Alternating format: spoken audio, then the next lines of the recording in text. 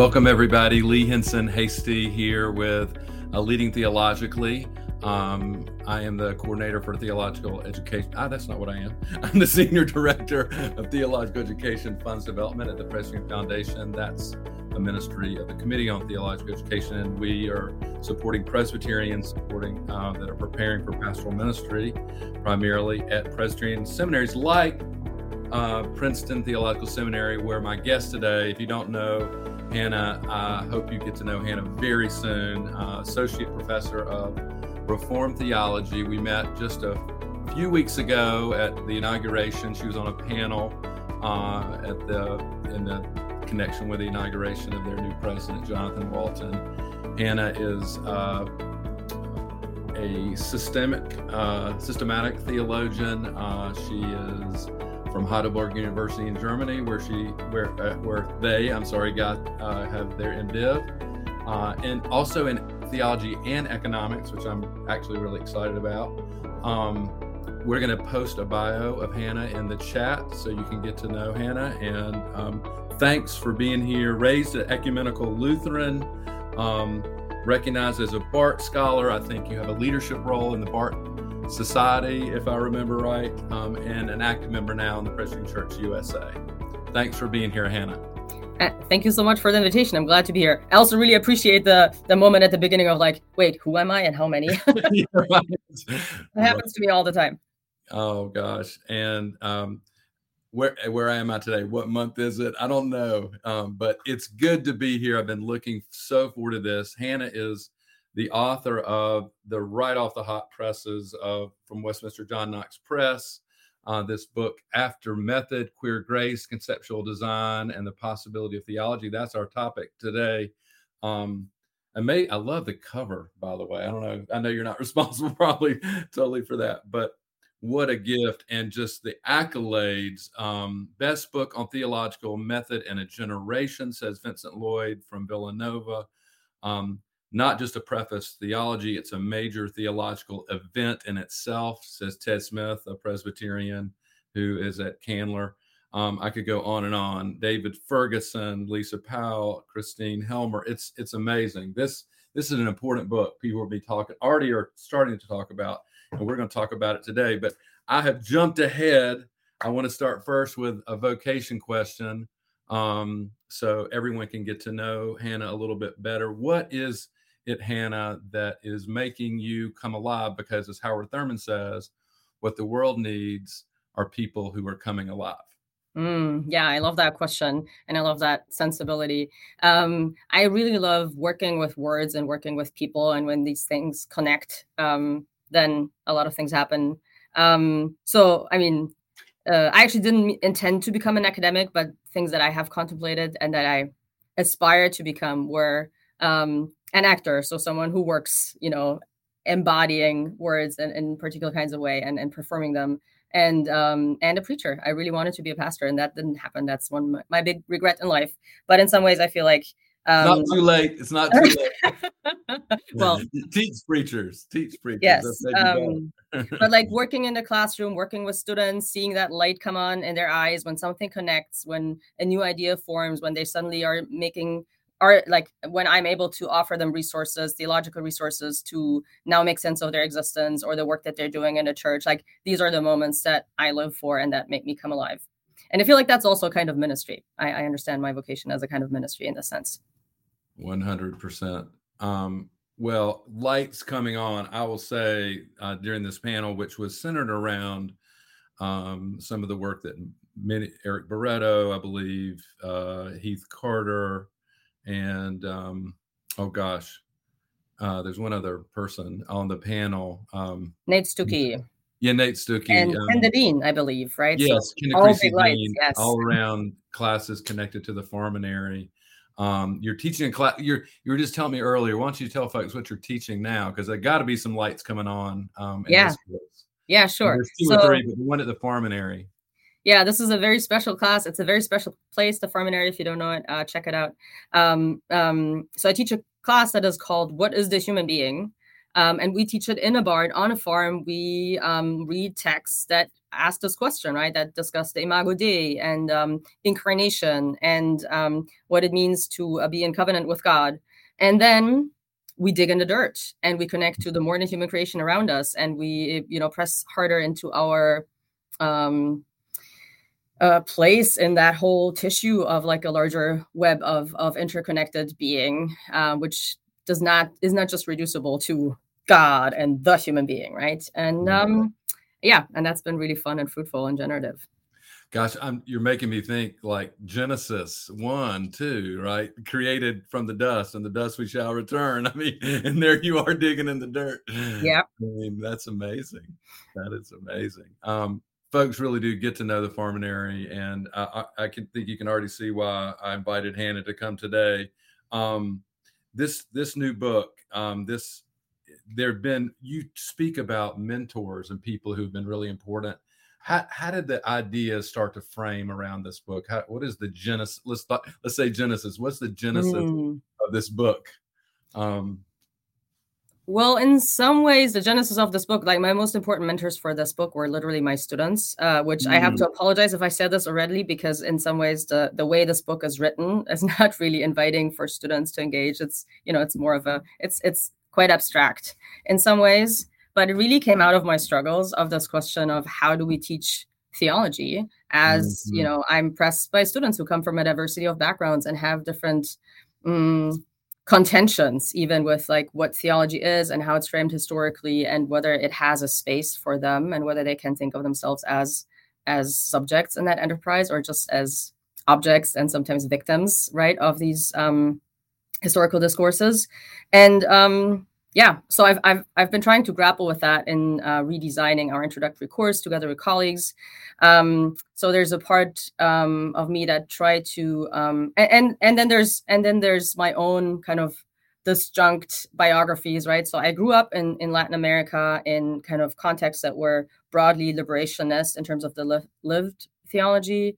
I was trained in Germany, which is in much more old school than many places in the U.S. in the sense that, the understanding of rigor and theology is deeply tied to the 19th century ideals of systematic theology and doctrine, or then historicizing certain things. So these were pretty disjunct to me for a long time. And then I started putting these together as if we're really committed, and if we actually believe that we're talking about God and the world and that these things really exist, then that must be true regardless of which side we come at them from. And then maybe there's space for these different kind of approaches or a different way to negotiate their tensions rather than asking who's right and who's wrong and who has a place and who doesn't, right? Maybe there's a more capacious way to do this, and that's partially what I was trying to do. Well, that feels like moving from sort of a 2-dimensional, even 3-dimensional, toward even a 4th dimension or something of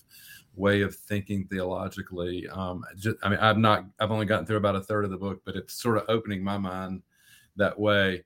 You just spoke about Latin America and as formative, and your students being formative, and the German kind of educational system. Are there other mentoring communities, experiences, or persons that have been particularly important in your journey and have shaped the way you live and think? And there are many. It starts with family, right? I was born into a family that both my parents were pastors. I have and kind of grew up moving around the world in experiencing like this weird worldwide ecumenical church as a strange and big home that is then, in many of the individual places that we get into, also very narrow and difficult, but also is this amazing way of being connected to other people just because they're also part of the body of Christ. And then sometimes somehow you just have to put up with one another. And that's actually wonderful and hard, but also wonderful. I have, so one of the figures that has really impressed me is my grand auntie, so like my grandmother's sister, who was a trained pharmacist, later became a teacher, later became a psychotherapist. And she worked relentlessly for others. She was this tiny lady. She wasn't even 5 foot tall, right? And she was a pious, very pious soul, and would advocate for Kurdish refugees in court until she was 90 years old. And her motto in life was basically, whoever the good Lord puts on my doorstep, this is my responsibility to love them. Like that was just this fierce commitment to people out of a deep love for God that she embodied, and that probably like kept her alive, right? When her body even was shutting down. That really impressed me. And then there's lots of chosen family and community that I found in different places. And one that you've already mentioned, and that was really, really formative for me, was with working with grassroots organizations in Argentina, where often it was not even explicitly religious, but there was a fierce militant spirituality deeply baked into the work that they were doing, and kind of an embodiment of a capacious compassion and conviviality that then poured out into action and into solidarity. Fierceness. That sounds like you live that out in Argentina. You got that from this great aunt. What is her name? What was her name? Gretel, Margarete. Okay. And you live it out today. This I feel like this is a bold, fierce book. It's grounded. You have a background in economics, as well as in Reformed theology. What can you and systematic theology? What do those, when you put that all together, and with this kind of fierceness, it feels like it's something new about Reformed theology. This is not magisterial Reformation kind of theology, right? Or is it? What is it that you're doing, do you think, or you're trying to do? Yeah, good question. So I mean, this, right, my going into these different fields really came out of the same experience, right? So after high school, I spent some time in Argentina, out of like an idealistic, youthful idea of, an awareness that I was growing up very privileged and wanting to give something back. And I, because I already knew Spanish, I was inserted in like this wider web of grassroots organization, researching their work and writing up reports of that for an international ecumenical church body. And I obviously was like knocked back to my senses within 7 minutes, realizing I'm not giving anyone anything here, right? I am taking along and being given an education by people who have no institutional resources, very little formal education, and live in deep economic precarity, sometimes without housing, right? And are still like putting their life on the line in this work for others. And just realizing, right, they don't need me. They don't need me there. Right. But they are giving me an education so that I can turn around. And I'm using that phrase very deliberately, right? Like there's a kind of conversion that they're pushing me towards, so that I can go back and turn around and make a difference kind of in this world that I come from. There's a pietist, Christoph Blumhardt, who talks about our need to have two conversions, right? One to God. And then once we're converted to God, we also have to convert back to the world. And I felt like, and this idea that, turning to God and turning to the world, these are not two different movements. They actually, intensify one another.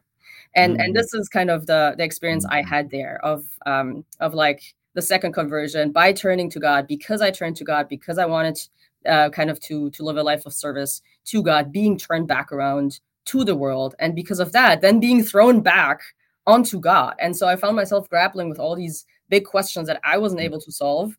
And that, like, when I then had to decide on what will I study, what career will I pick, I did something like a double major in theology and in economics, because part of my questions were coming out of this kind of spiritual hunger, right? Another world is possible, that marked these movements, and the another world is possible is from the slogan from the World Social Forum, and the commitment to kind of work for that from kind of a church grounded place, but then also the real need to work for material transformation, and so kind of a need to engage with politics and history and economics. Right. And I felt like I can read up on history, but I have no idea how economics functions, right? In Argentina, if anything about the history is like it's been bankrupted by international hedge funds several times. It is very idealistic to go and denounce the barbarity or the terribleness of that. And churches have taken leading roles of denouncing these injustices, but often there's like less actual knowledge of how these structures work. And I kind of felt like I had to know more of the actual mechanisms that work to be able to grapple with that. I failed. I mean, I did get the degree, but I didn't find out how this works and how to make it better. I fell off the ladder in theology. This is where I still am. I'm still interested in, in economics and the material realities. It's a theological term. Right? Yeah. I mean, economics really is it's not just a financial term. It is. But so you also asked about, right, the how does that embody Reformed theology? Is that it's not the magisterial kind? I mean, you may gain, and if you even look at the title and it says queer grace and whatever, like you may maybe appreciate that I'm not as interested in defining who's in and who's out and how to draw the boundary and what is the essence or identity of what it means to be Reformed. But then again, I think they say in the ordination vows for the Presbyterians, for elders and everybody, it's the essential tenets of the Reformed faith. Right. But then actually something that I appreciate about the Reformed tradition is that it's not about an essence or an identity, right? It's just Reformed, always reforming. There is an anchor, right? But this is something outside of yourself. It's not. It's like you were talking about. There's a kind of to God and back to the world kind of thing going. I think you were starting to talk about it there. Mm-hmm. Yeah. So there's a readiness, right, to keep moving and to keep learning. What Reformed kind of as a specificity of a type of theology means to me is maybe just a kind of kinship, right? There's a historical current in Christianity. So there's a community of citation, a community that keeps referring back to a particular set of figures and ideas. And then those shared citation and referencing practices allow one to be in conversation with one another and to push one another and to learn with one another. But what I really appreciate about this particular loose kinship, right, is, so for example, is an appreciation of Scripture in both testaments, a commitment to be grounded in its witness time and again. It's a trust in an assertion of God's sovereign grace, but that from there, right, being put back into the world and into ethics and into politics rather than being withdrawn from it. And then this inherent pluriformity, right? Reformed identity is always about these local expressions and different times and places, because, right, we know that the church is not an absolute and confessions are not absolute and doctrine is not absolute. There's rather this responsibility to witness anew and out of the experience of your own community, where you are, when at the time that you're at, to the grace of God. And then therefore both the sense of particularity and of ecumenical openness. Gosh, I think we need to just print that script and pass it around. Now, where you mentioned there's some figures. Barth is one that's Karl Barth has been important to you. You're engaged. What is going on in Barth studies today? And inquiring minds want to know. Because we had to read a lot of Barth back in the day, Yeah, and I come from Germany, and there even, I mean, I think even more than in the U.S. scene, after World War I, the theological scene was very much dominated by Barth's theology, and right. For good reasons, right? It was one of the few available systems of thought that were less complicit in National Socialism, and that had even a strong had demonstrated a certain capacity to resist nationalist and militarist ideologies out of the theological commitments, right? Not despite them, right. But out of them. Right. And then the academy in which I grew up, like for a long time, it was the confessional question was Barth or Bultmann, right? Right. And it was all about who is right and who do you pledge allegiance to. You don't bite on those those kind of bifurcated questions. Yeah, no, I don't, right? And then later it was about who got Barth right. Is it the liberals or the anti-liberals, or do we have to think of him as modern or pre-modern or postmodern?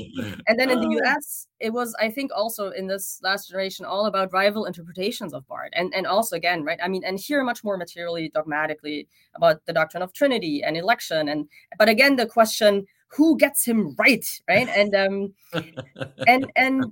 I think in both contexts, I mean, what I sense, and people, especially in my generation, but also even, before, like there's a certain fatigue with that. So when I started studying Barth, my mother, who is a pastor and who had to study theology, like sighed very deeply and said, "You're still studying Barth?" Like, and there was a sense of loathing in her voice. Right. And I was like, oh, interesting. Like, where's this coming from? Right. She was. I bet she did not read Barth in outline. I bet she wrote in the longer, right? Maybe, yeah.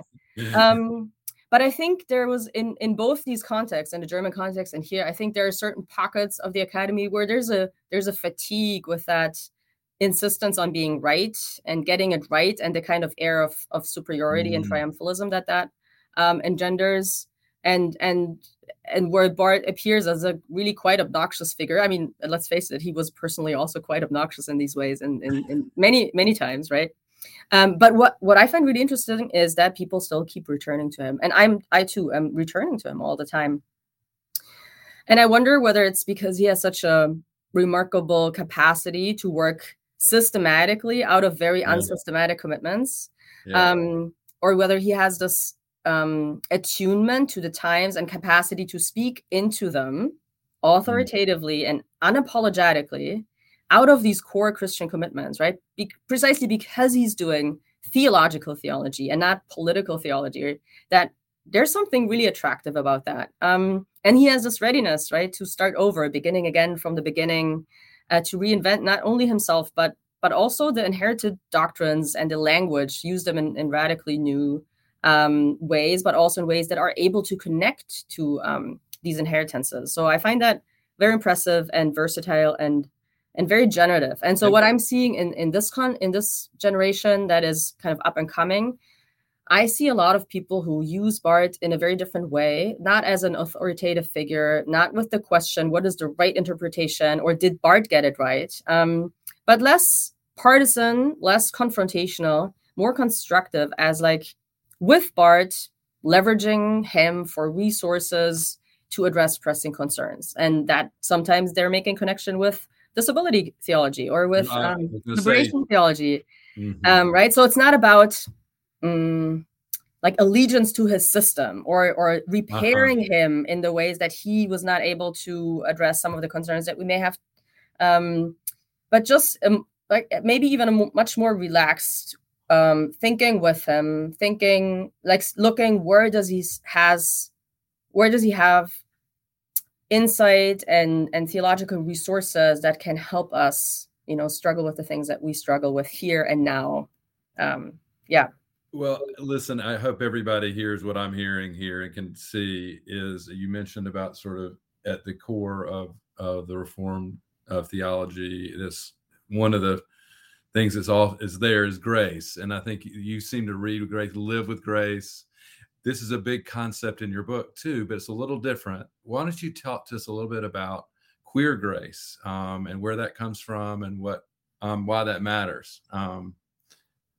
Yeah. Do I have time to introduce my second interlocutor? Well, I mean, we're gonna and conceptual design. We could be here for 2 hours longer. Do what you can do. Yeah. Because you're bringing in not necessarily traditional theological resources here, I feel like. Yeah. So, I mean, right. In my book, I have Barth on the one side as kind of a proponent of systematic theology or of reformed theology in the sense of a confessional and doctrinally grounded theology. And then on the other side, I have Marcela Althaus-Reid, who's a queer decolonial theologian from Argentina, writing downstream from feminist and liberation theological commitments, but also critiquing them because she says they have been too decent, they have remained too committed to making themselves legible and palpable to dominant theology.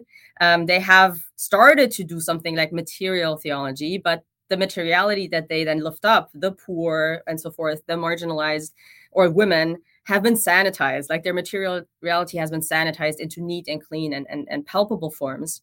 And against these trends, right, she kind of asserts, well, we need to become more indecent. We need to and she plays obviously like with sexual and she uses, right, materially uses sexual stories, and so it's indecent also in the very literal sense, but also has to do with like an epistemic rupture, right? Kind of getting through the glass ceiling of what counts as theology, being able to get to their actual lives, to the reality of God and to the reality of people. She talks about a theology that doesn't leave people alone when they're naked, basically, right? That doesn't compartmentalize parts of our lives that are that don't enter into this into what counts as neat and decent and so forth.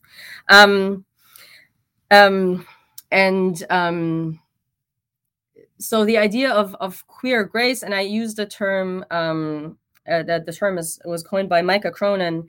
It talks about, on the one hand, this difficulty of being queer or being trans, and the difficulty of theology as very similar kinds of difficulty, right? Okay. There's an experience of an impossibility there, an impossibility of living in this world, but also then the strange fact that we don't quite know how to make sense of, right? That as Christians or as queer people, and sometimes both, we encounter grace. It is actually already there. We cannot deconstruct it.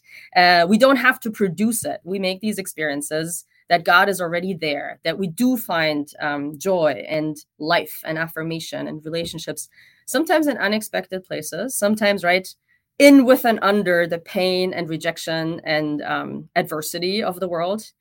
And in places that don't fit quite neatly into the values and orders and rules, and sometimes not in the established moralities and ethics, but also not in the religious logics of goodness, but that still pour out life. And that can be really disorienting and reorienting and very disruptive and irritating, but it can also, we feel that it makes us come alive, and no one can really explain that.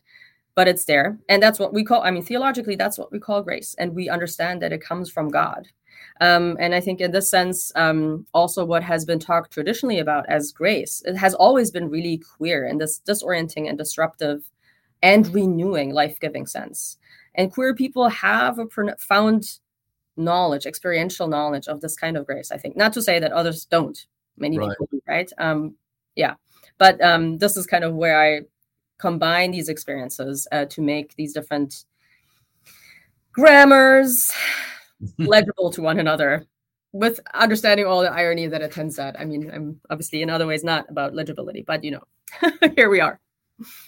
I love that. And so the book is not really necessarily it's not necessarily about a new kind of theological systematic. It's about a new method and it sounds like, so you're inviting people into, it's almost, I feel like inviting into a whole new room, a whole sort of new classroom, where it's not the same.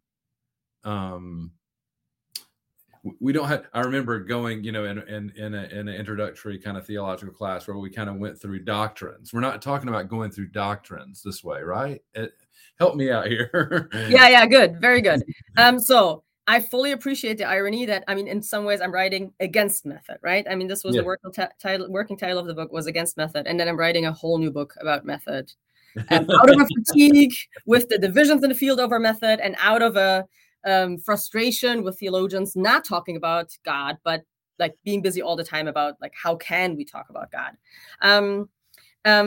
But, right, so my hunch and my wager is that if we examine the shape of these problems and the shape of this crisis, then we actually do get material theological insights, because method is not about method, right? The difficulty with method does not come from method. It comes from, like this weird incommensurability of God with us and our experiences and so forth. So I'm not trying to come up with a new method. But I'm trying to come to a different appreciation both to a critique and then a new appreciation of the work that method and can and cannot do works, right? So, and this comes out, right? I mean, so we've talked about Barrett and Althaus Reed, and I use them as proponents of like systematic and constructive theology, or we could say reformed and queer theology. There's lots of ways that different subdivisions in the field can get cast. I'm not interested in how they should be carved up. But sometimes there's a tendency to say, for example, right, here are justice-seeking theologies, and here are truth-seeking theologies, and they start butting heads and even denouncing one another as bad types of theology. It becomes a fight, right? Yes, it becomes a fight.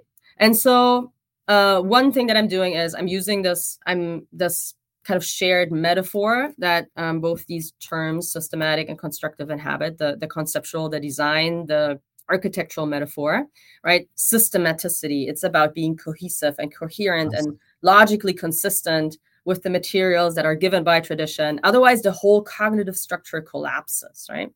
And the constructive, obviously, has something. It has to edify. It has to construct, literally, right? It's another building metaphor.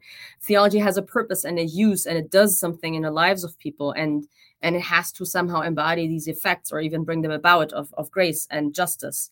And so rather than say, like, is it one or the other? If we think about design, a good design really has to take into account a whole multiplicity of criteria. It's not just one or the other. So in some sense, we have to do more. It's not, we have to do more rigorous theology and take seriously all these different concerns. I talk about in the book, I call it epistemic promiscuity, right? It not as a lack of commitment, but an insistence that like one singular commitment is not enough, it's not good enough. That doesn't always work out neatly. It will be messy, right? And it requires lots of conversation and discernment and iterations, trial and error, going back and forth, asking different people about their experience, and so forth.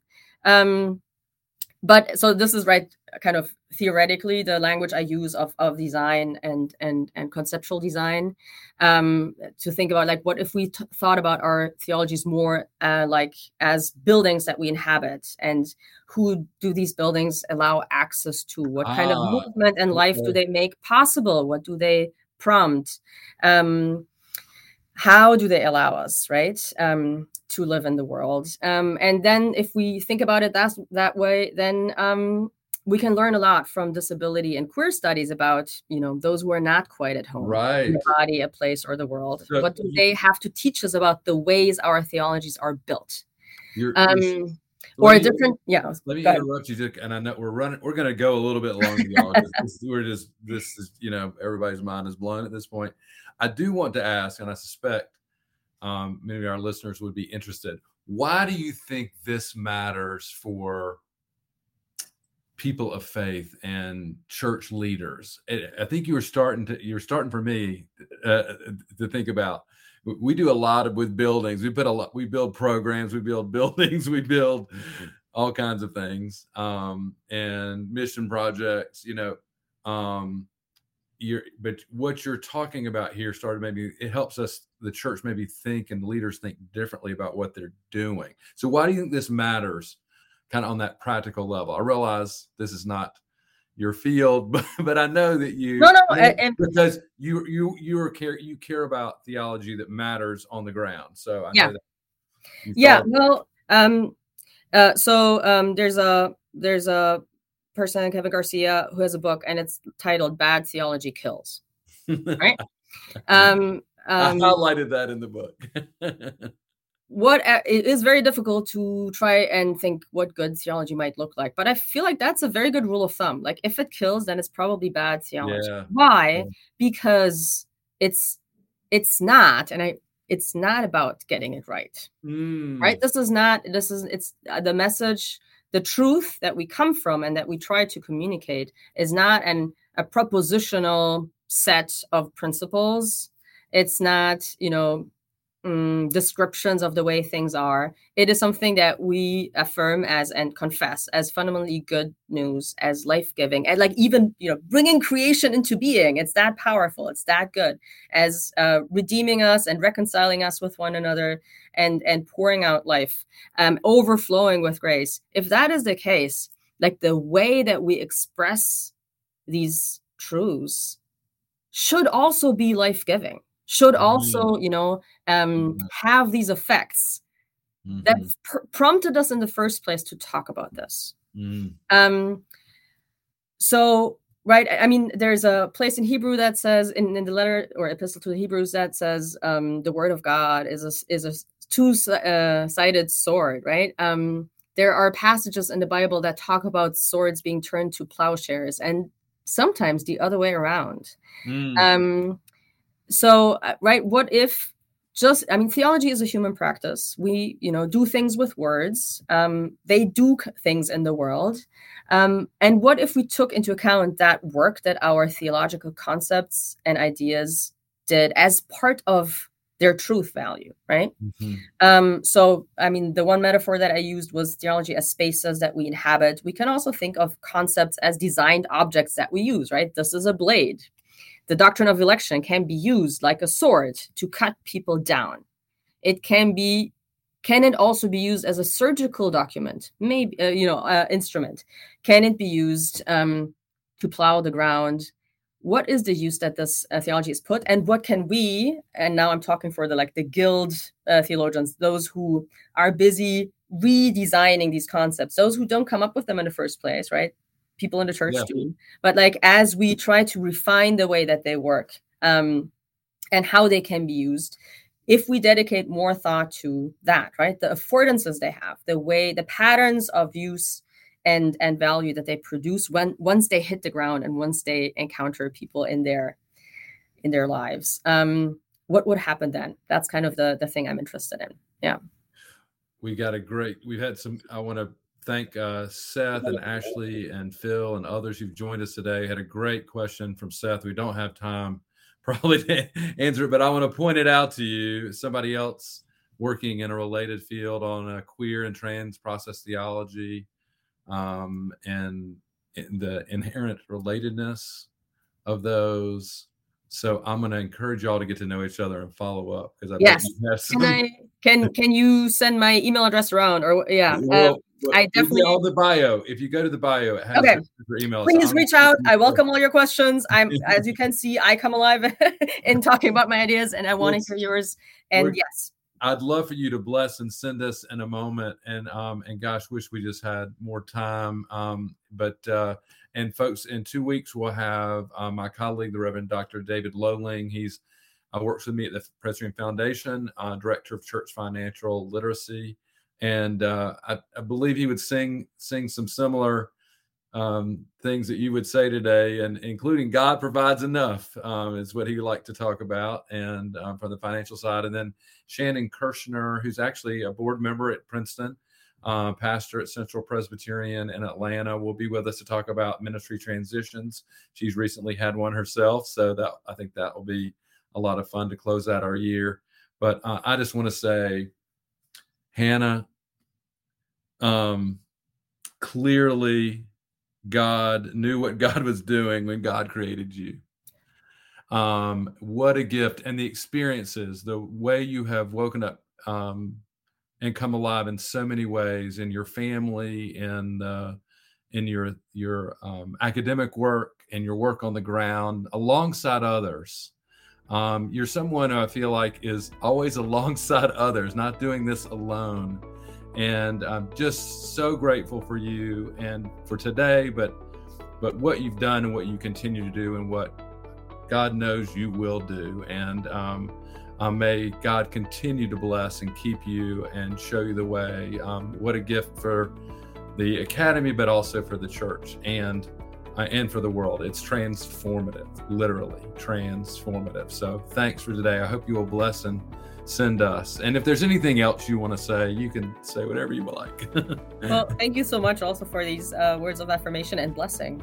So I don't know if I have anything left to do, but just to say to everyone else after receiving this from you, thank you so much. May you become what you have received, God's abundant blessing. Amen. Amen and amen. Friends, we look forward to seeing you again soon. Stay safe.